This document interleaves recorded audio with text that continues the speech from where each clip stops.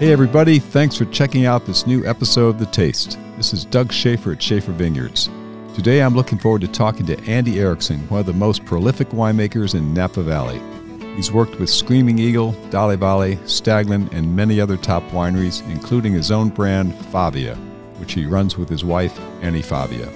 It's an incredible story, we have a lot to cover, so off we go.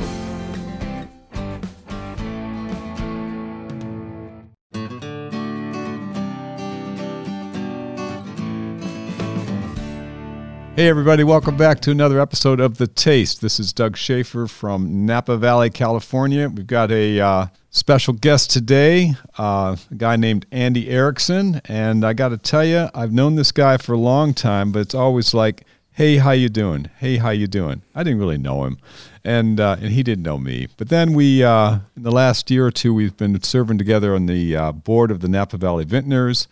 We've worked together with Premier Napa Valley. We've gotten to know each other, and I'm Andy. I think we've done some good work together, and we've had some fun. Yeah, it's been fun. It's been meaningful. I mean, there's a lot of things happening in the valley all the time, so it's been great to work together and to get to know you a little bit better. And it's been fun. The past couple months, I've been finally listening to your podcasts, and I have to say it's really cool to listen to some of these of people I thought I knew, and they end up getting to know them just on a deeper level. It's pretty fun. Well, that's what we're going to do to you today. So we're going to put you in the hot seat. No, not really. But but welcome. Thanks for taking the time. We could spend the next hour or so just talking about all the incredible people and properties in the wine business you've worked with: Harlan, Staglin, Screaming Eagle, Dalle Valle, Mayacamas. But before we get to that, I want to go all the way back and find out what was pre-Napa Valley Andy Erickson up to. So where were you born? Where'd you grow up? Well, I grew up in the Midwest, but to go way back, I was born in New Jersey, which is great. I have the fame of being born in New Jersey, although we lived there for just a couple of months after I was born. My father was finishing his PhD at Rutgers in New Jersey, so he did his postdoctorate work down in La Jolla at Scripps. He had a PhD in molecular biology, kind of a brainiac guy. And so we moved to Southern California when I was, an infant. Okay. And just for a few years, then moved to Indiana. And I grew up on a lake in Indiana, very idyllic life, like shoveled a hockey rink in the winter and then water skiing, fishing in the summer. But then my dad, he was a professor at Notre Dame University, but was also involved in some early biotech stuff. We moved to Massachusetts when I was in high school, and he started a company there. But it was funny being from a small town in Indiana. I moved to New England and outside of Boston and just realized there was a whole world out there, which was pretty cool. I ended up going to Tufts University, which is just outside of Boston. And it's funny, the reason I went there is because in high school, my orthodontist, who I thought was one of the coolest guys I'd ever met, he lived in Nantucket, and he would fly to Framingham, Massachusetts 3 days a week and have his practice. And he told me he went to Tufts. I went home one day and I told my mom, I was like, tell me about this Tufts University. Anyway, I ended up going there and starting off pre-med, just thinking that I didn't really know what I wanted to do. But my dad was a science guy, so I kind of grew up in the lab and got quickly weeded out. You hear about the weeding out process. Well, that was me. I got weeded out. But I also, it was the mid 80s. There was a lot of interesting things going on internationally. I played rugby, so I had a bunch of international friends, and I got into studying. I got to stop you because there's too much. You've covered your young life too fast, man. So I want to talk about Indiana because I grew up in Chicago. I'm a Midwestern boy. I didn't know that about you. So that's why we get that's on. right. Yeah. So my parents are both from Chicago. Well, Hinsdale, my dad, and my mom from LaGrange Park, so just outside of Chicago. Have we had this chat before? No. I grew up in Hinsdale. Oh, you're kidding me. So my dad is a Hinsdale boy. Yeah, me too. This is crazy. For 17 years, and LaGrange was the next town over. They were the big rival to Hinsdale. Your dad knows that, and so is your mom. Oh yeah, of course. How funny! Oh my God, this is so funny because listening to these podcasts, I've always thought like, there's 6 degrees of separation, but really in the wine business, there's like 2 maximum. Oh, well, listen, and you mentioned growing up in Indiana, Elkhart, right? Some small town. And playing hockey on the lake, that's what we used to do in Hinsdale. There was a couple lakes that froze over in the winter, and we'd go out and shovel them off and play hockey. And oh yeah, totally. So this is so crazy. Cool. This is crazy. So, and then you ended up, but you moved to Massachusetts, and how old were you when that happened? So I was just starting my sophomore year of high school, so that was a big change. And It's funny, I would say that's when I learned that hockey was actually a contact sport,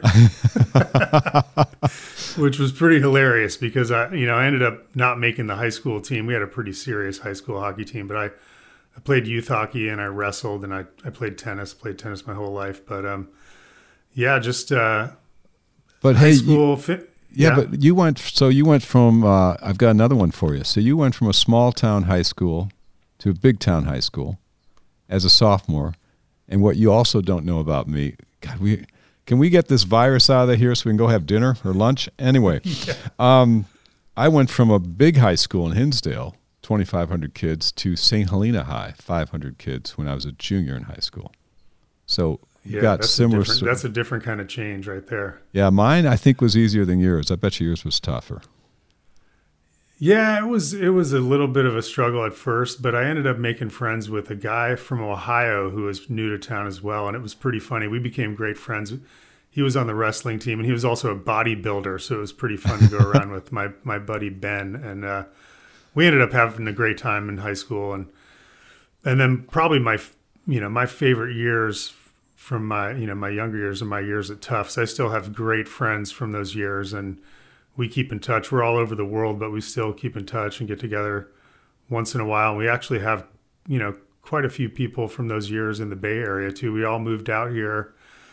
I graduated in '89, so we ended up moving to San Francisco together. No one was from here, and we had probably a posse of about 8 or 10 of us, and just getting started, not knowing what we wanted to do. But to back up a little bit, so I did get weeded out of the pre-med thing, and I ended up studying political science and international relations. So finished that at Tufts, and then wasn't really sure what I wanted to do. So, but funny thing was so Tufts has this graduate school called the Fletcher School of Law and Diplomacy, and if you're kind of a State Department type or whatever, it's a great school. So I did a summer program in France when I was between my junior and senior years, and it's up in the Alps. It's in the Haute-Savoie. It's this beautiful area on Lake Annecy. It's part of the Tour de France, that grueling Alps part. So I lived with a family and just studied at the UN in Geneva part of the week, and then just kind of studied art and French and all sorts of fun stuff. But the family I lived with had this incredible wine cellar, and it wasn't like First Growths or Grand Cru kind of things, but it was Village Wines and Shiners. They had this kind of bunker wine cellar underneath the backyard that had about 3,000 bottles of wine in it, and I was 19 years old. So I was 19 years old. We would go down there and pick out a few bottles and then cook outside and just, eat dinner. And my French got better as the night went on. And I just remember coming back from that summer thinking, so at that point I wanted to be a diplomat. I had, had this vision that I would go back to grad school and then do something internationally. But, this was the Reagan years. So everyone working at the UN sort of felt a little deflated, and that part of it wasn't really that fun. But I just remember coming back thinking, I don't know what I want to do, but I want to live like that, thinking of just being outdoors and wine and food, and it was amazing. So moving to San Francisco, we would start coming up to Healdsburg or Napa or wherever and, ride our bikes and taste wines. And I just fell in love with the whole idea. And not only that, I got a job at an advertising agency. So I would say that's what you do when you don't know what you want to do. You start doing something like that. I just sort of fell into it. Yeah. And so at this point, you're out of college at this point, right? Yeah. So I graduated college, and then my first 3-4 years I was living in San Francisco, And, you know, it was a fun agency. And one of our clients was Hubline, which at that time, you know, they owned BV. And I don't know if they still owned Christian Brothers. But anyway, my job was I was a media planner. So that's, you have a budget of, you know, X million dollars. You're going to spend it all over the, you know, country promoting whatever brand, and you decide where it's going to be spent. So we would come up and have these meetings in Rutherford. And Dick Marr at that time was running the show for them, and we'd have these meetings in Rutherford. My eyes would be glazing over looking at these budgets, and I'd be looking out the window just looking at guys, you know, pruning and digging holes. And I just remember thinking, like, I could dig a hole. You know, I should be out there. And kind of put a bunch of ideas together and decided I was gonna quit what I was doing and travel through South America, which I had made some friends down there, and just thought I'll go down there and I'll work in a vineyard and winery. I'll learn Spanish, and then I'll come back and see what I can do. So that's what I did. You're kidding. So you're like how old? 23, 4, something like that? 25. Man, that's you know, good for you. That's just crazy. It's like, go, man. You just did it. South America. I mean. Yeah, it was funny because nobody was going to South America back then. Right. Except a guy named Paul Hobbs, which is a small part of the story coming up. But yeah, it's funny. I left town, and everyone's like, "What, are you going in the Peace Corps?" And I called it the Andy Corps. No, I'm going into the Andy Corps. Because did you really have a plan, or you were just kind of winging it? No, I was totally winging it. I had you know, graduating in '89, I had a bunch of friends in San Francisco, and we had some interconnected circles of friends. I met Augustin Huneeus, so Augustin Francisco Jr. Right. He lived down the street from me, and he was just getting started in the family business. They had put him in charge of selling the Chilean wines, right? So, you know, we'd be out partying, whatever, and everyone would go back to our apartments. And I remember in Augustin's apartment, he always had the collateral material spread all over his house, you know, in cases of wine or something. Like, what are you doing? He said, I'm just, you know, I got to go on the road and sell this wine. And I remember later on telling him, hey, I want to get in the wine business. And he's funny. He'll tell you that he considers himself the guy that tried to convince me not to go into the wine business because he said, well, that sounds fun, but it's a terrible idea, but I'll give you a couple of phone numbers. So I just had a couple of phone numbers of guys in Chile who were winemakers. So, you know, there was no email, no cell phones. I just headed down there. I traveled for about 6 months. I started in Central America. I made my way all the way through Brazil, mostly by bus or boat or hitchhiking or whatever. I was with one other friend. You know, that time period, I'm interrupting, just, yeah, you're 25, you're, you know, rugby player, you're in good shape, all that stuff, but still, wasn't any dangerous, you know. Oh, yeah. I mean, we were just kind of stupid. I mean, when I think of it now, like, so I studied Spanish in Guatemala for like 6 weeks, but during that time, they signed the peace treaty in El Salvador, which is right down the road. Right. So what did we do? We got on a bus and just went to El Salvador to see, you know, there must be a party going on. That was our thinking, you know, and we went there and then ended up flying to Cartagena, Colombia, and from there making our way down all the way pretty much to Buenos Aires. And you're traveling with only a couple of flights. I mean, it was like I took a boat through the Amazon for like 10 days. How cool. Ended up meeting a bunch of interesting people. And you're by yourself or you're traveling with somebody? No, I was with one other friend, female friend. We weren't a couple, but we were really good friends. Yeah. And that's good. We talked about doing something like this for a while. But yeah, I remember crossing the border on a bus between Colombia and Venezuela, which at that time was probably one of the most dangerous parts of the world. And we were, you know, every couple hours you'd have to get off the bus and spread eagle against the side of the bus, and they'd search everybody for weapons and whatnot. And we just didn't even think anything of it. It's so stupid now that I think about it. I mean, we got to this point where like we were trying to figure out how little money we could spend in a day. So you'd find a place where you could like hang your hammock for $2 or whatever. And like, eat a bowl of rice and have a beer. Even though you're 25, you're out of the house, your parents are still your parents. What did they think about this? Oh, I don't even know. They had no idea. I mean, it was the kind of thing where I would write letters on the old like airmail rice paper stuff. Oh, yeah. And, like send them home. And then at each city I got to, I'd go to the American Express office and there'd be some stuff waiting for me. Letters and whatever, friends, or my parents would send, some money sometimes. But I mean, very different world, right? It's like my kids now, if we're in constant contact pretty much every day, they're texting or phones. I mean, I remember you talk about growing up going skiing. My girls were on the ski team at Sugar Bowl, and I remember once I dropped off my daughter at ski team. She didn't have her phone, and I said, well, we'll just meet here at 3:30. And she's like, wait a minute, what are you talking about? Like, what if you're not here? I'm like, well, then you just wait. Then you just wait, right, like we used to do. Yeah.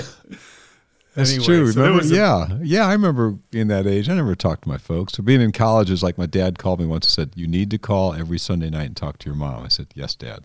It's kind of like that was the deal, on the phone in the hallway at the dorm. Funny. So funny. All right, so you survived, obviously, which was great. But so after you traveled around, what happened? Well, so we ended up in Buenos Aires, and my goal was to make it to Chile and then stay for a year and work in a winery and vineyard and just see what was going on. Mm-hmm.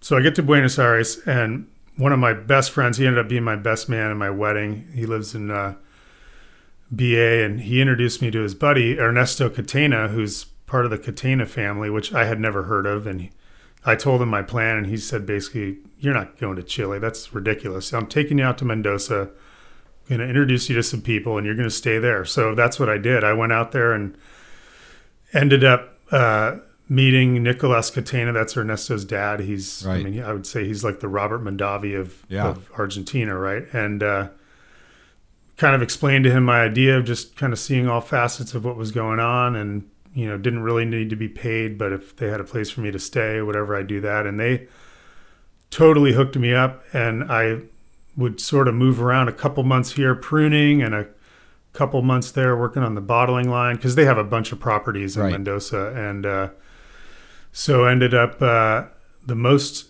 I spent was during the summer. I basically had 12 acres under my purview, if you will, as a laborer, and I trained a vineyard from 2 buds to the ground all the way up to 2 canes on a trellis. If you know anything about viticulture, that's a thing. But I did the whole thing myself, 12 acres. 12 acres. So wait a minute. And you've got no background, no training. So you learned on the job, it sounds like. Yeah. The foreman took me out and he said, look, you're going to have these shoots coming up. You thin it down to 2 shoots and you move on. And you do that to every vine. And then when you come back, they're kind of a foot tall. You take one of them, you tie it to the stake, and you take everything else off, and by the time you're done with that, you come back and you do the next thing, and it's like, so I think I was there for 3 months, Andy, you did laboring every day. You did 12 acres by yourself, no help. Yeah.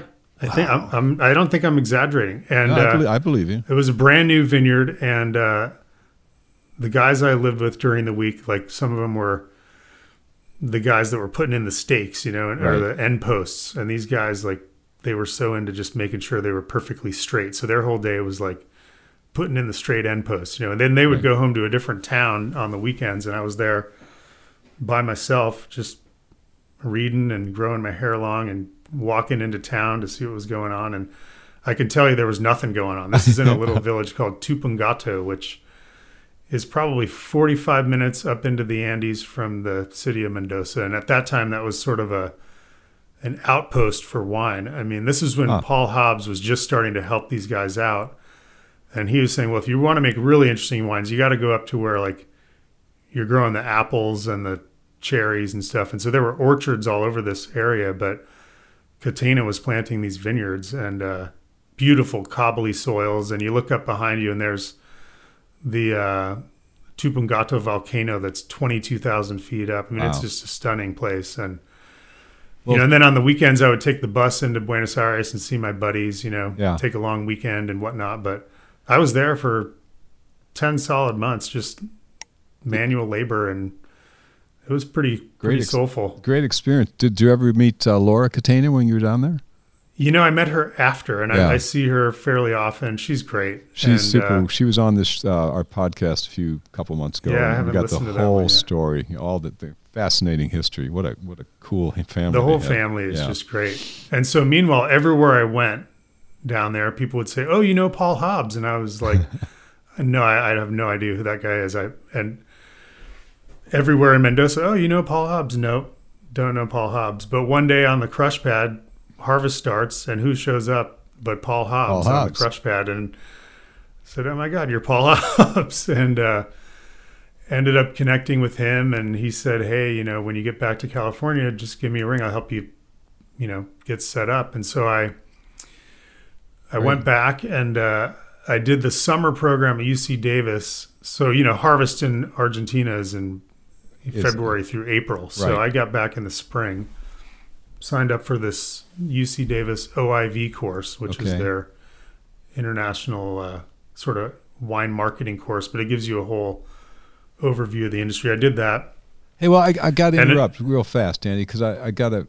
Had the button been pushed? Was it like, hey, I'm doing this, I'm all about wine now, or were you still kind of?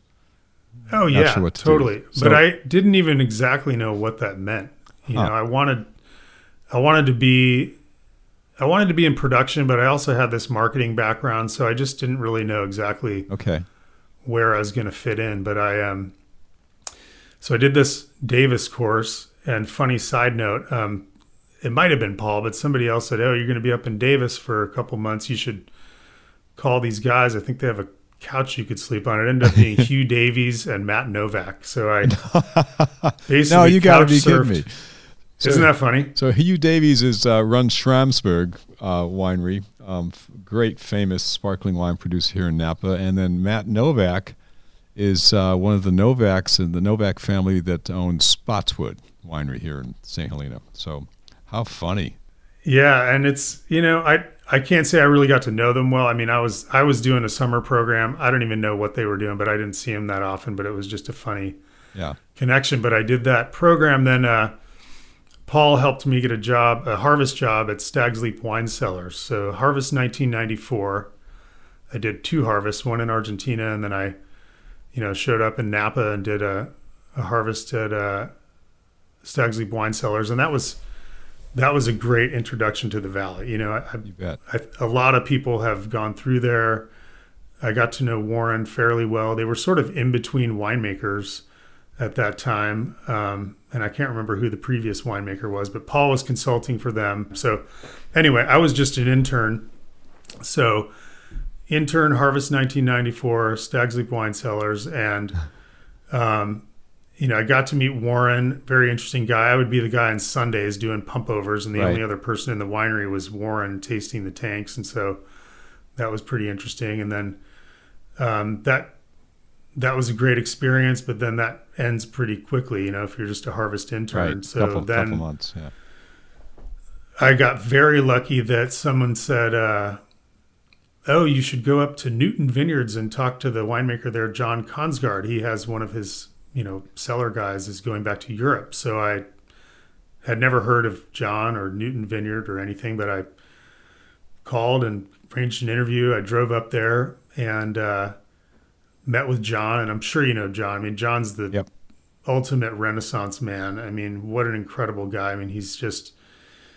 Well, they're a wonderful family. I'll just jump in here. The Consgards, John Consgard is a fantastic winemaker, and Andy's going to tell you more about that in a minute. But his father was a judge, a Napa Superior Court judge, and was known by the whole valley. Judge Consgard, he was the guy. And my parents became good friends with Judge Consgard and his wife. And so as I was growing up and going back and forth to college, we'd meet him we'd get together with the families at Christmas and 4th of July once in a while, that type of thing. But really, really cool family. He's got a couple great sisters, and John's dynamite.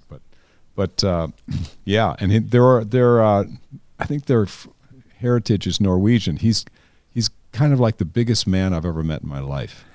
Yeah. You know what I mean?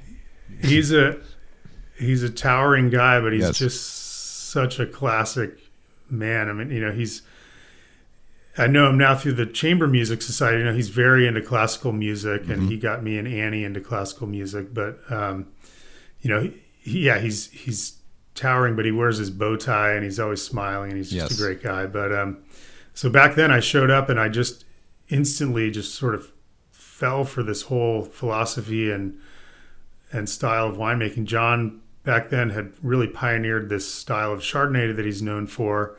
But not only that, he was just very tapped into the vineyards and, you know, native fermentations and just doing things very naturally and being connected to the land. And the place up there, Newton Vineyard, is just stunning too. I mean, it's owned by LVMH now, and they're about to do a big renovation, which is due. But, you know, these incredible terraced vineyards, and it's up above St. Helena on Spring Mountain. So I fell in love with the whole idea. And here I am about to, you know, I'm putting all my eggs in this basket. It's a job to work in the cave, basically making like $11 an hour. And it was so funny because this was just after Thanksgiving. I was living up on Atlas Peak on this little sort of granny unit on somebody's property with no insulation and a wood burning stove. And my mom came to visit, and we're there. And I'm explaining to her about how great it would be to work at this place and learn from this guy. And I had been waiting to hear back for a couple of weeks, and I was really nervous. And my mom is like, "What the hell are you doing with your life?" And it was this great moment because, you know, a couple weeks later I got the job and I'm working for John, and, you know, it was just great. We were making wines in a pretty low tech way, you know, I mean, with all the tools you need, but we were racking the wines every quarter, no fining, no filtration. Right. The white wines are these big, bold, you know, unfiltered Chardonnays, and it was just fun. And then just, you know, we'd have lunch together with the crew. It was just me and one other guy in the cellar. And then we had 2 assistant winemakers from New Zealand who are still good friends. I was actually able to go visit them both last year, which was really fun. And John, and we just, you know, we'd have wine with lunch, and we'd, you know, talk about viticulture and winemaking. I was super lucky to have that early in my career, that connection. So that solidified that. Yeah, and you were there right when, because John and Newton, his whole unfiltered Chardonnay was incredibly revolutionary at that time. No one was doing anything like that, and he did it, and it came out, and it just was, the wine was just adored by everyone. It was so cool, and so he became, you know, he became pretty famous really fast. The Newton Unfiltered Chardonnay was the wine you had to have, and you're sitting there in the cellar doing it right when that's happening. That must have been kind of cool. Oh, it was very cool. And it was fun too, because, you know, he would make us taste every single barrel before we racked the blends together. And, you know, sometimes I would come across a barrel and I'd think, wow, that's kind of funky. And I'd go to John and say, hey, you need to come and taste this barrel. And sure enough, it was pretty funky. And he said, you know what? It's going to add to the wine. Just put it in there. And so we would, you know, it's just a different kind of philosophy that when you put it all back together again, it creates this really complex experience for whoever's having the wine. It was a pretty cool way to come into the industry. So yeah, great start. Did that for about a year. Unfortunately, it was only a year, and John announced right at the end of my year that he was leaving. Okay. But that's not why I left. I ended up, and this is kind of a funny little detour, but so somehow someone had gotten word to a guy named Alain Fouquet. Do you know Alain Fouquet? Yes. He was the master cooper at Séguin Moreau, which is a very successful French cooperage, you know, barrel company in Cognac. And Alain had come over here, I think in the late 70s or early 80s. He's second or third generation master cooper, no English really, but they sent him over here to see what was going on in California, right? And he ended up building this incredible business.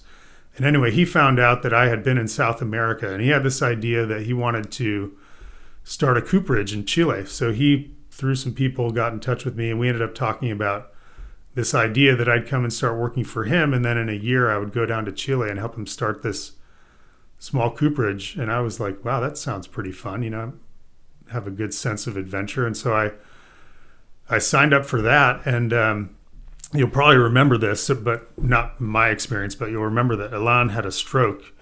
Or maybe you don't know, but I started working for him in about 1996, I think. And so I had this plan. I was going to work, in the cooperage, in the office, learn everything, and then, go down south and do something cool. And then a few months into it, he ended up having a stroke. So the French flew over, put everything on hold, and I became, they were like, "Oh, you have some marketing experience. You should be the guy that goes and promotes the barrels." So I had this job all of a sudden my job was to go anywhere except Napa Valley and find out what people were doing with wine barrels. So I was. So you were selling. So you went from working in the cellar at Newton to selling barrels, marketing barrels. Yeah, and the funny thing is, at that point, they were all quote unquote sold out. So my job was to show up and meet with the winemaker and taste the wines and just sort of talk about what they were doing, and then we would expect an allocation later. Alain was awesome. He said, "Look, the best thing to do is never ask for the sale.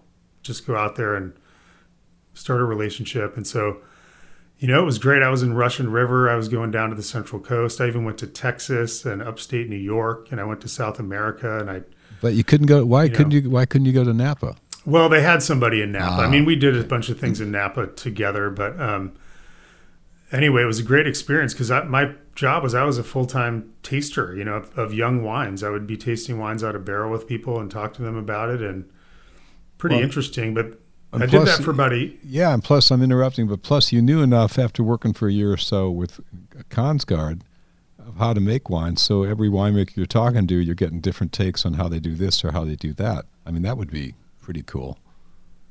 I mean, it was pretty cool. And then what an education. So it was almost 2 years I did that, and in the meantime, I met Annie, who's now my wife of. We just celebrated 22 years, so that's pretty cool. Congratulations, and I know Annie well, but I don't know how you two met. So what's that story? Well, it's pretty funny because when I went up for my interview at Newton Vineyard, all the young guys I knew were like, "Hey, there's this really cute young blonde girl who works up there. You need to check that out." So I went up there, and there was no cute blonde girl that I saw, but I ended up, really loving what was going on and taking the job anyway. But apparently Annie had worked there for a couple of years, and she had left to go do some other things. But so I missed her by just a few months. But anyway, a couple years later, we met at someone's barbecue in St. Helena. We met. So that's just sort of how it was. And it apparently was mutual because that was almost exactly 25 years ago. So wow. Yeah, pretty cool. So it was about 1997, 98. I've been doing this barrel thing for a while. And, right. I was with Annie, who we were getting kind of serious, and we were trying to figure out what our next move was. She was getting very into viticulture. So she came back to Napa and started working for Kathy Corison. So that was a really great place for her to land because she really connected with Kathy, and she worked a couple of harvests for Kathy, but really fell in love with the vineyard. I mean, loved being outside in the open air and with the vines. I mean, if you know Annie, she's the ultimate green thumb. I mean, yes. She's growing everything on our property. It's pretty awesome. But back then we came up with this idea that we would take turns going back to school, and she would study viticulture and I would study enology. And so that's what we did. So I applied to UC Davis, and she went back and took the viticulture program at Napa Valley College with Steve Krebs, which was a great program, and they still keep in touch. I mean, Steve said that she's the only person that ever got like 100% on everything because she just loves it. And so I went back to Davis. So I started in 98. I went back to UC Davis to get a master's degree, and I was just very lucky to do that. I just sort of got to the point where I knew that I needed to go back to school. I couldn't go from the cellar to a barrel job and then into some winemaking position. There was just a lot of things I didn't know. So I went back to school and studied. I was in Roger Bolton's lab. So we did studying phenolics and wine color and tannin and how they interact and all that. And it was pretty interesting stuff. And it was cool because I grew up with a lab nerd as a dad, and so That's true. was Yeah. totally into the lab stuff, and even got to do my research at the Oakville Research Station, which nobody in Davis seemed to even know about. And this is a little lab right in the middle of the Tokelon Vineyard, looking out at the monastery, and it's part of UC Davis. So I did that, and I worked Harvest at Spotswood in 1999. It was the first year they had the new winery, and Rosemary Cakebread was the winery. You worked with Rosemary. That's great. Yeah, so that was cool because it was brand new winery, and Rosemary's very meticulous and organized, and so it was a pretty cool way to come back into it. John's this very free-thinking, philosopher type winemaker, and Rosemary's very, very rigid and very scientific. So that was kind of cool. She's very science. And what you don't know is Rosemary and I were in viticulture classes together at UC Davis back a million years ago. That's so cool. It just goes on and on. All right. So you went back, got your master's, what, year and a half or two? So finished in 2000, and it's pretty funny because Annie would say, we never moved away from Napa, so I was commuting up to Davis. Right. I treated it like a job. I'd go there in the morning and spend all day and come back at night, and then I'd go down in the basement on the computer writing my thesis, and she would say, like, I didn't even know what the hell you were doing down there, and then all of a sudden you emerge one day with like a 150-page document. So I did that. I got that done. And meanwhile, it's funny. I was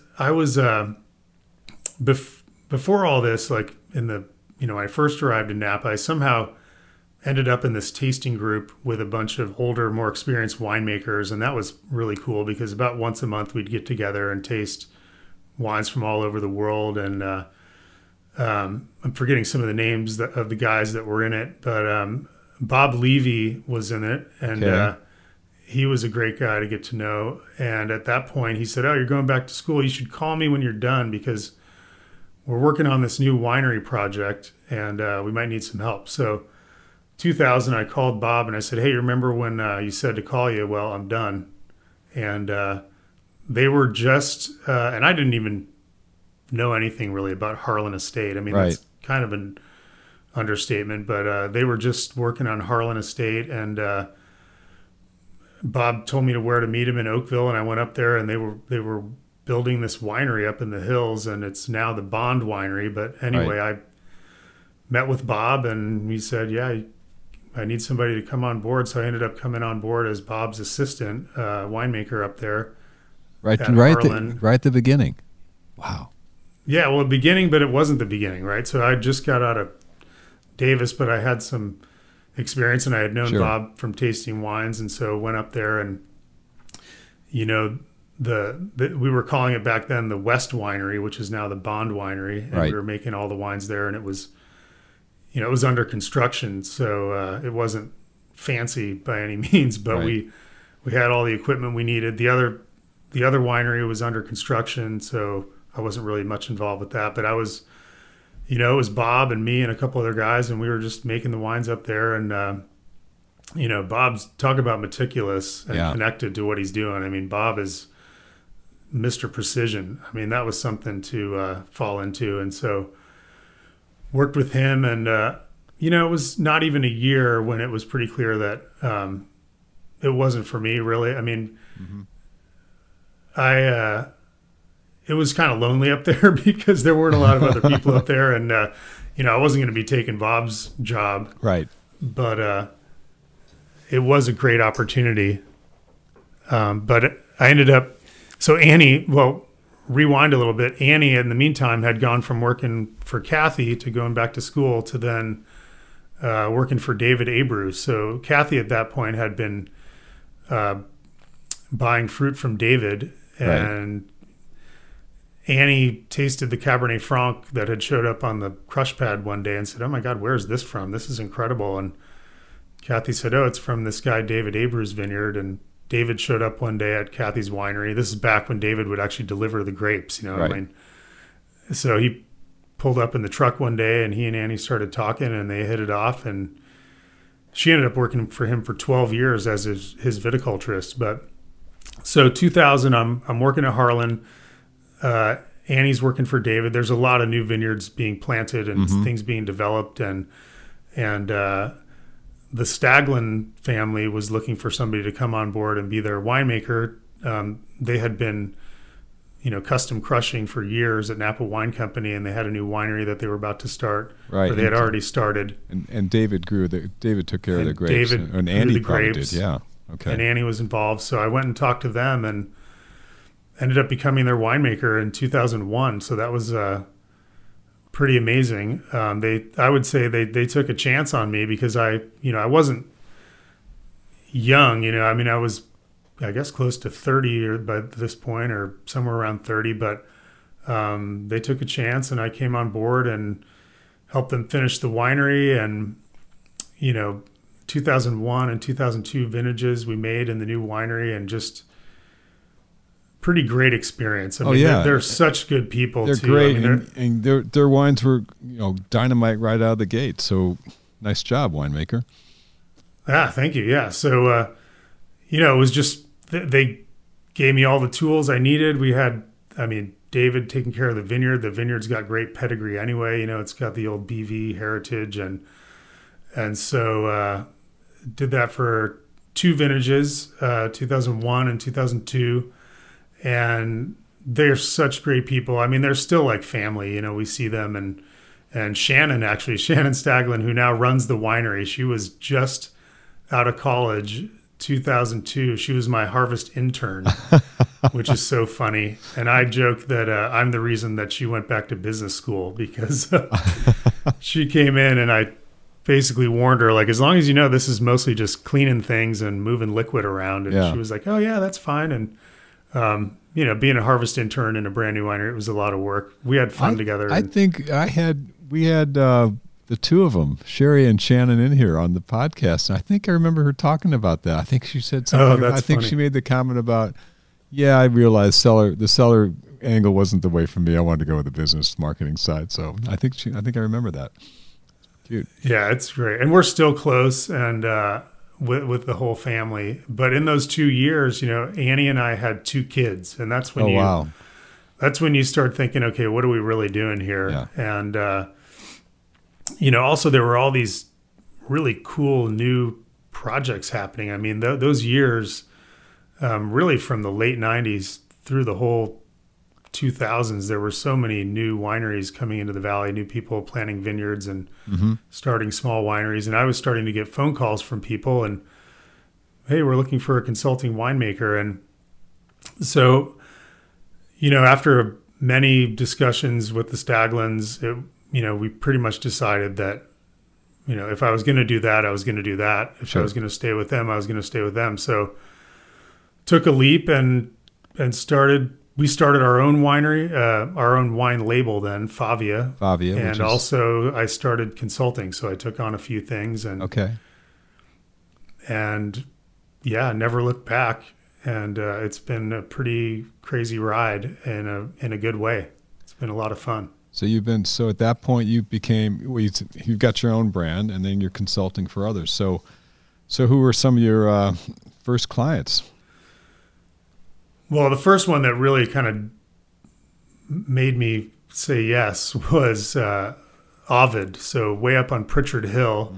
And I remember going up there a couple years before I met the owners, and they were talking about building a winery. But so David Abreu developed this vineyard. So this is way up on the top of the plateau up there where you have Colgan and now Continuum and Ovid, and these were all brand new developments up there. But I remember going up when Annie was developing the vineyard, and it was incredible. I mean, it was like Mars. I mean, this red dust and giant rocks and machinery just working this thing. And anyway, a couple years later, I met Mark Nelson and Dana Johnson, who are the proprietors, or were the proprietors back then, and through the Konsgaards, actually, which is funny. So they're big classical music people, and they were involved in the chamber music in Napa, and we started talking, and I drove up there, and at this point the vineyard was just 2 buds to the ground, brand new, never produced anything, and I remember driving up there thinking, oh my gosh, I got to do this. This is going to be incredible. And so just signed up, and that was my first consulting project. So you talk about people taking a chance. I mean, here I am. I was just the winemaker at Staggen for 2 years. Right. And come on board. And so that was a lot of fun. I mean, I was there for 15 years. We built the winery. I didn't know you were there for 15 years. Yeah, I just, it changed hands. It sold to the Duncan family, Right. Another great family. Stayed on a short time, but then it was, clear to just let them take it and run with it. Sure. But yeah, 15 years from basically dirt to what you see now, Some which fantastic wines. great wines and great place, beautiful. And so that was one. And then Arietta wines. So this is another kind of full circle thing. So Arietta, when I was at Newton, we had 1,800 barrels of red wine in the cellar at Newton. And we would rack all the barrels once a quarter. So that meant like one out of every 3 months, I was just down in the cave, like racking barrel to barrel. Right. And of all those, there were 5 barrels of wine that I just thought, oh my God, what is this? And it turned out it was the Cabernet Franc from Hudson Vineyards, which is now the H Block Hudson Vineyards Arietta red wine. So when John left Newton, that's the one thing he said he wanted to go with him was that Cabernet Franc. And so that's how he started Arietta Okay. back in 1996. So fast forward to 2004, and John was going to build his winery, and he and Fritz Hatton were partners in Arietta. So he was going to buy out Fritz, and they wanted a new winemaker. So they asked me, and I said, yes, I'm not stupid. So I took that over in 2004. And then a new winery called Dancing Hares Vineyard, which is up in St. Helena, a little project that Abreu was also doing. I also consulted for Hartwell Vineyards for a few years in Stag's Leap. And then was introduced to, it's pretty funny, a viticultural consultant kept telling me, there's these guys in Santa Barbara that are doing something. You should meet with them. And I said, well, there's a lot of great things happening in Napa. I think I'm pretty busy here, but they would say, no, you got to meet these guys. So I finally went down there, saw what they were doing. It was Charles Banks and some partners, including Stan Kroenke, who now owns Screaming Eagle. But went down there, just sort of saw that these guys were really serious about what they were doing. And it's a great property. Honada, Stan owns the property now outright, but decided to help them out. We put a team together, and I consulted for them, and it was pretty crazy because go ahead. It sounds like, Andy, I got to interrupt. So it sounds like you're consulting with, like, at the most, how many different wineries at the same time, you think? 4 or 5, that 6? time? Yeah. At that time, pretty quickly, it was 4. Okay. All right. So it's not as much. And all pretty small. Okay. And so I made a decision early on that this has created some interesting side notes in my life, is that I wanted people who are committed to having an estate winery and an estate vineyard. And so a lot of these places have their own, well, everybody except for Arietta has their own winery and vineyard. So it's a lot of things to juggle, but it's not like I want to be making 20 different wines. That would be really difficult. Yeah. So, well, if you're consulting with 4 or 5 different properties, and you're working with me, and then you're also working with Jim down the road, are you giving me this good as advice as you're giving Jim, or does he get in a better deal? I mean, is there jealousy? Someone's getting higher scores than I am, that type of thing. I mean, you ever run into that? Well, I think luckily not really. I mean, good. And especially because these are all estate properties, right? So everyone has their own story. Everyone has their own vision of what they want to do. Everyone has their own commitment. I mean, I'm not going to prioritize one client over the other. I mean, we're all committed to making, the best wine we can, which is a year-round endeavor, right? I mean, We're out there talking about the pruning. We're out there talking about the drainage and the soils. We're out there talking about whether we need to graft over this block because it's never made the blend. We're at every step, the thinning, the irrigation, the harvest, the fermentations, the blending. I mean, It's true. We're trying to make sure we're making the right decisions every single time, and depending on the location. Yeah, I'm interrupting because I'm just thinking about what we do here. It's like, let's say we're both making wines, but your place is over there and my place is over here. Well, it's two different sets of ingredients and situations, so it's different from the get-go. You maximize what each place does. That's what it sounds like. Yeah, that's what right. You're doing. Yeah. And okay.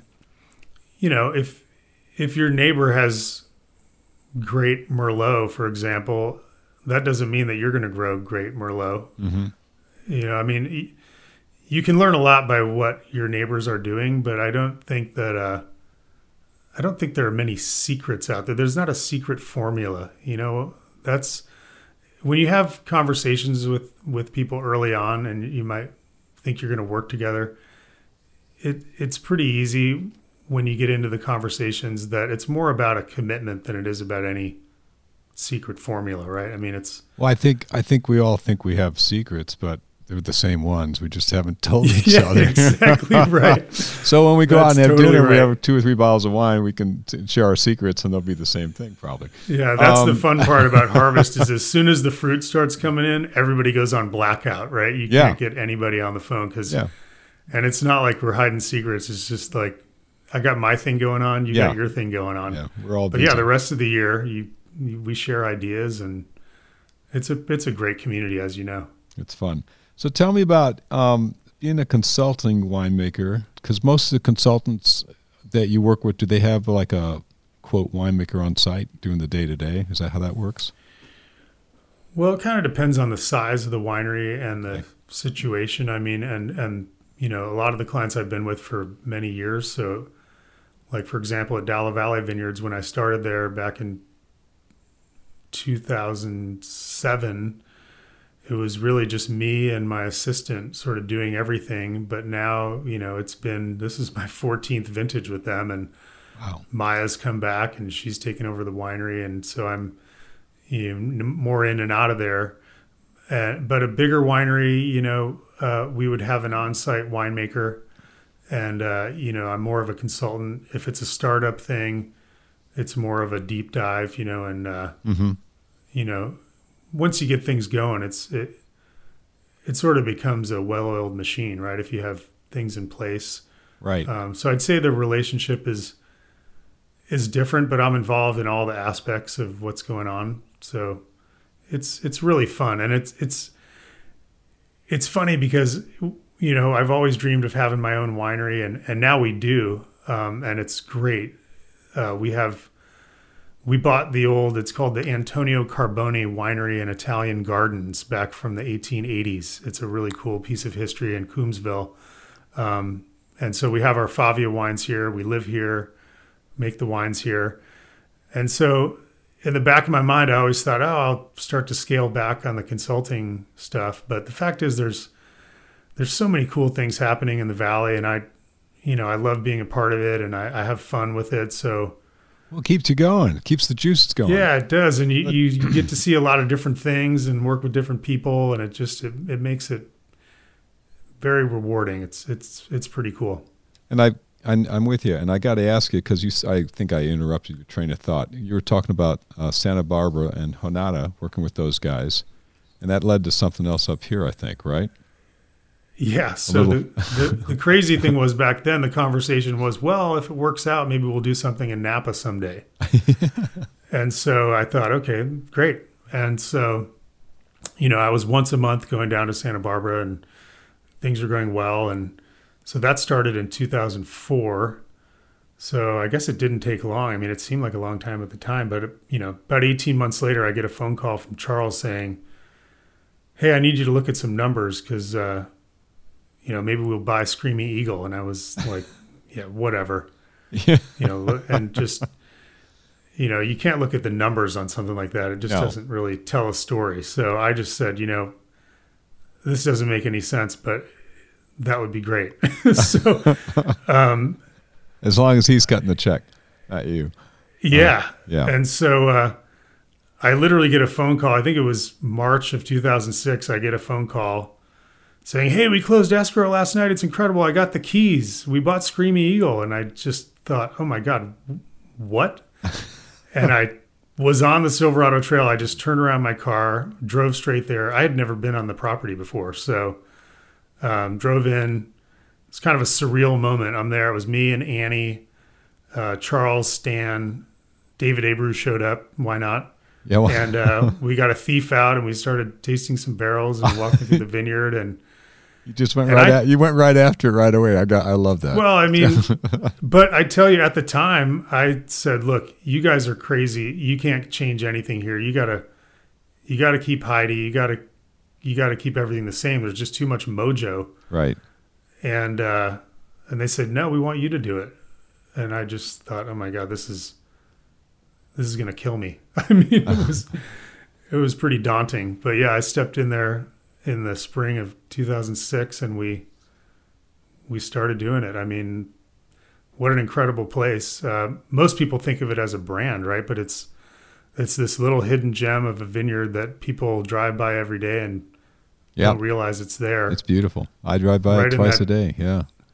Right in that sweet spot in Oakville. And, it was the vineyard. A lot of it had to be replanted, and we had to keep the wine going.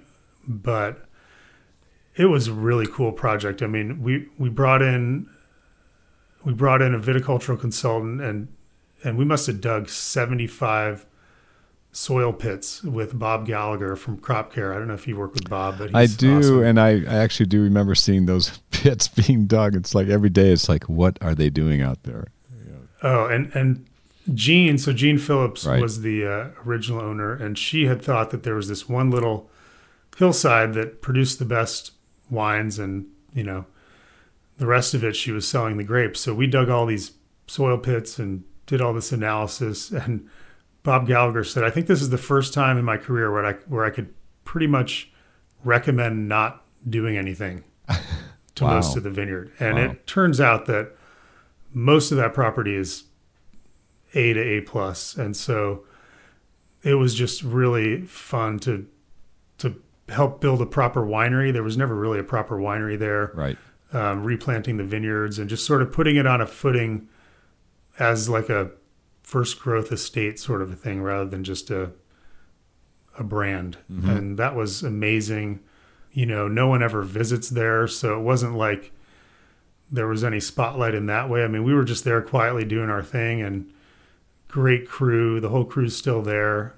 Nick Gislason, who I hired straight out of Davis to be my assistant, he's still there as a winemaker. It's great. I have a great relationship with them, but the partnership fell apart, and right.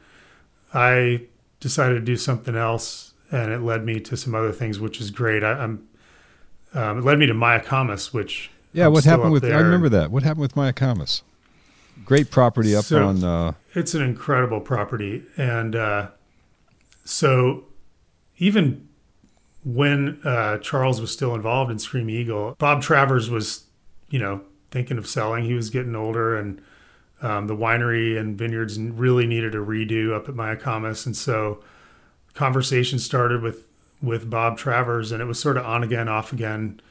He had some things going on in his life. His wife passed away and some other things. So it sort of went quiet for a while, but I would be the guy to go up there and go through the vineyards with Bob and talk to Bob and taste the wines. And, eventually that came together, and that is such a great, iconic, historic Napa property. And it's been an incredible thing to be a part of. I mean, this is, a winery from the 1890s and 1880s, 1889. And it's got such an incredible history, and it's also way on the top of Mount Veeder. I mean, the guy that showed up there and thought, "Oh, I'll just plant a vineyard here." I mean, he was Swiss, so apparently the Swiss, driving up to 2,500 feet through the woods is no big deal for a Swiss person.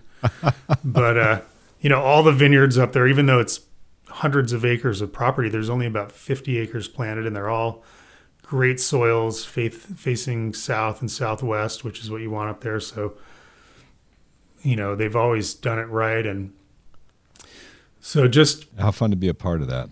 That's really neat.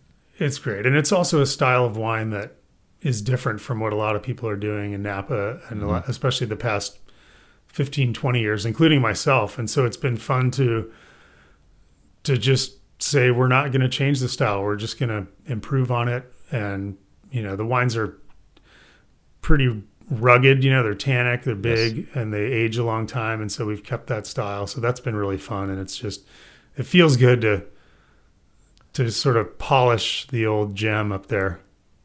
I like it. You are a Renaissance man, my friend. And now, under the category of the hits keep coming, it's 2015. You get a call from Constellation, who owns Robert Mondavi. What was that call all about? Oh yeah, that was completely unexpected. And that's a good segue, because I'm sort of a Napa history buff. I mean, I always think about how incredible it would be to be around Napa in the 1890s. I mean, when you think of some of the things that were happening back then, I mean, Greystone and what's now Farniente and Mayacamas and even our little winery and a lot of Behringer wineries and Krug and all these cool properties, and then it all went to nothing with Prohibition. But back in the 1870s through the early 1900s, To Kalon Vineyard was renowned all over the country as being, some of the best wines in California. So everyone knows the recent history and how great those wines are, and a lot of thanks go to Andy Beckstoff for really doing a great job and having small producers in there making great wines. But the vineyard itself, which is, close to 500 acres, right. Most of that's owned by Constellation through Mondavi. And they called me, and thank God I returned the phone call. I actually, I didn't at first, and someone called back and said, "Hey, come on, let's just talk." So it only took about 2 minutes for me to say yes, because their concept was, we want to take the To Kalon Vineyard and we want to elevate it to its own status and make a small production, very high-end wine from To Kalon, and revive the old imagery and ephemera and stories from the 1890s. And I love that stuff. So I was all over it. Yeah. So it's been incredible. Basically have free reign in the vineyard. So this started in 2016 was the first vintage. Okay. So really just taking the vineyard map and tasting all the wines that Geneviève had made the year before. So Geneviève is the winemaker from Mondavi. Yes. Has been there for years. And, it's a big vineyard. So I just had all these glasses of wine, tasting the wine, saying, "Oh, where's this from?" And I'd circle it on the map, and then "Where's this from?" And then going around and touring around. And man, how come you get to do this picking out stuff? these blocks. Would you call me up next time you do that, so I can just kind of hang out? Let's do it. Let's go we got to wait for a while, but let's go for a drive through the vineyard. But when we started talking about this project, I just thought, oh my God, this is great. So the idea is, so the original property back in the day was the To Kalon Vineyard Company, and then the To Kalon Wine Company. And there was actually a big winery on the property of To Kalon that, unfortunately, like a lot of things in Napa, it burned down back in, I think, 1915 or something like that. But before that, they had their own wine shops all over the country. They had To Kalon wine shops in DC and New Orleans and Chicago, and the branding and just the look and feel of all the old labels and everything. It's so cool. Man, I didn't know So that.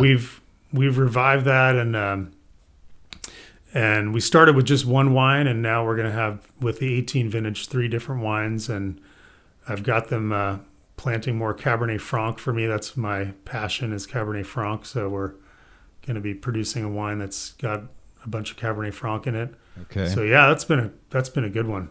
That's fun. So, and then, but coming back to the home ranch, you and Annie, what are you guys? So you got the Favia brand. You've got Leviathan and Room. Tell me about those wines. So Leviathan started as a second wine to the Favia wines. And the Favia wines, as I said before, we love Cabernet Franc. Right. And it's funny, when Annie worked for David Abreu, so back in the late 90s, David had 4 rows of these Cabernet Franc vines in his vineyard at Madrona, and it was propagated from cuttings he had brought back from Bordeaux over the years, which is pretty cool. And he said, "Oh, you guys should make this wine in your garage." So we made the wine in our garage in 1998, 99, 2000. I still have a few bottles of this, but we picked the clone that we liked the best, and we created a block there at Madrona. We made the wine there for a few years. So we have 2 different Cabernet Franc based wines, and then we make 2 Cabernet Sauvignons. We have a Coombsville Cab and an Oakville Cab. Okay. And we've been down here in Coombsville for 15 years now, even before it had a name. So it's great now that it has an appellation name. Everybody thinks it's new and wants to know about it, but we've been here for a while. Leviathan, we spun off, and I actually partner with Huneeus now. I sold them the brand, and I'm helping them keep that going. So that's a blended wine, and that's got its own life going now. And then Room is an interesting project that we started, which is really experimental wines that are not what we do for Favia. So we've done Riesling from the Marin Coast. We've done an orange wine. We've done, Grenache Rosé. We've done all sorts of different wines, and it's just kind of a fun thing. They're all one-offs. Yeah. And then we created it is fun. And then we created a brand called Carboni. So named after the family that built the winery that's now ours. They built it back in the 1880s. So that's now, we make a Coombsville Chardonnay from the vines right here behind the winery. And then a red wine, which is now our second wine to Favia. So that's been pretty fun and great to revive the old name too and the history. What a lineup. And then on top of that, you've got you and Andy, you've got a new project. You're making tea? Or is that Andy's baby? I can't take much credit for that except being the guy who fixes irrigation leaks and rototills once in a while. But yeah, Annie, as I said, has probably the greenest thumb that I've ever known, and she's always loved tea. And we tried for years actually to grow Camellia sinensis. That's the actual tea plant that makes all green tea, black tea, oolong tea, but it just doesn't grow in Napa. I think it's too dry. Yeah. So she created an herbal tea business. So we're growing all these organic herbs on the property, and we have a drying room in the barn, and it's just awesome stuff. So fresh organic herbs. We have lemon verbena, chamomile, mint, shiso. She does all these different blends. We have a Greek mountain tea, which is a really interesting tea that tastes just like green tea but has no caffeine. And this is something that Annie has always loved, and we're doing it. It's That's a great. business. She's got a website. She's selling it. What's the website? How can people get a hold of that? So erdatea.com, ERDA. Erda is the first known word for Mother Earth. There you go. And pretty cool concept. And it's all grown right here on the property, and they're delicious. Good. So that's the tea. Now, how do folks find your wines? Because Favia wines are gorgeous. That's what we drink at my house. How can people buy them? Pretty easy. It's faviawines.com. And you can sign up on the list, or with what's going on now, we actually have some wine available on the website. And then normally take visitors at the winery as well, Monday through Friday. Are you open to visitors now, or are you holding off for a while? Not yet. We're holding off for a little while, but okay. At some point we will. Good. All right, man. You are a sweetheart for taking so much time today. Thanks so much. And man, it was finally good to hear your story. And good old Hinsdale. We got something in common. It was great to hear the connections. I mean, like I said, almost 0 degrees of separation, right? I love it. It's great. All right, man. You take care. Say hi to Andy, give her a hug, and I will see you around. Absolutely. All right, thanks. Bye. Thanks, Andy. Bye-bye. What an unbelievable story, from learning to prune vines in South America to making wines for some of the best wineries in Napa Valley, and on top of that, one of the nicest, most down-to-earth guys you can meet. If you can, do yourself a favor and track down some of the wines he makes with his wife, Annie. They make wines under the Favia, Carboni, and Room brands. Thanks again for joining us here on The Taste. If you have any thoughts on how we're doing or ideas for future guests, please send an email to podcast@schaefervineyards.com. And if you want to help us grow the audience for the show, please rate and review us on iTunes. Take care, and we'll see you next time.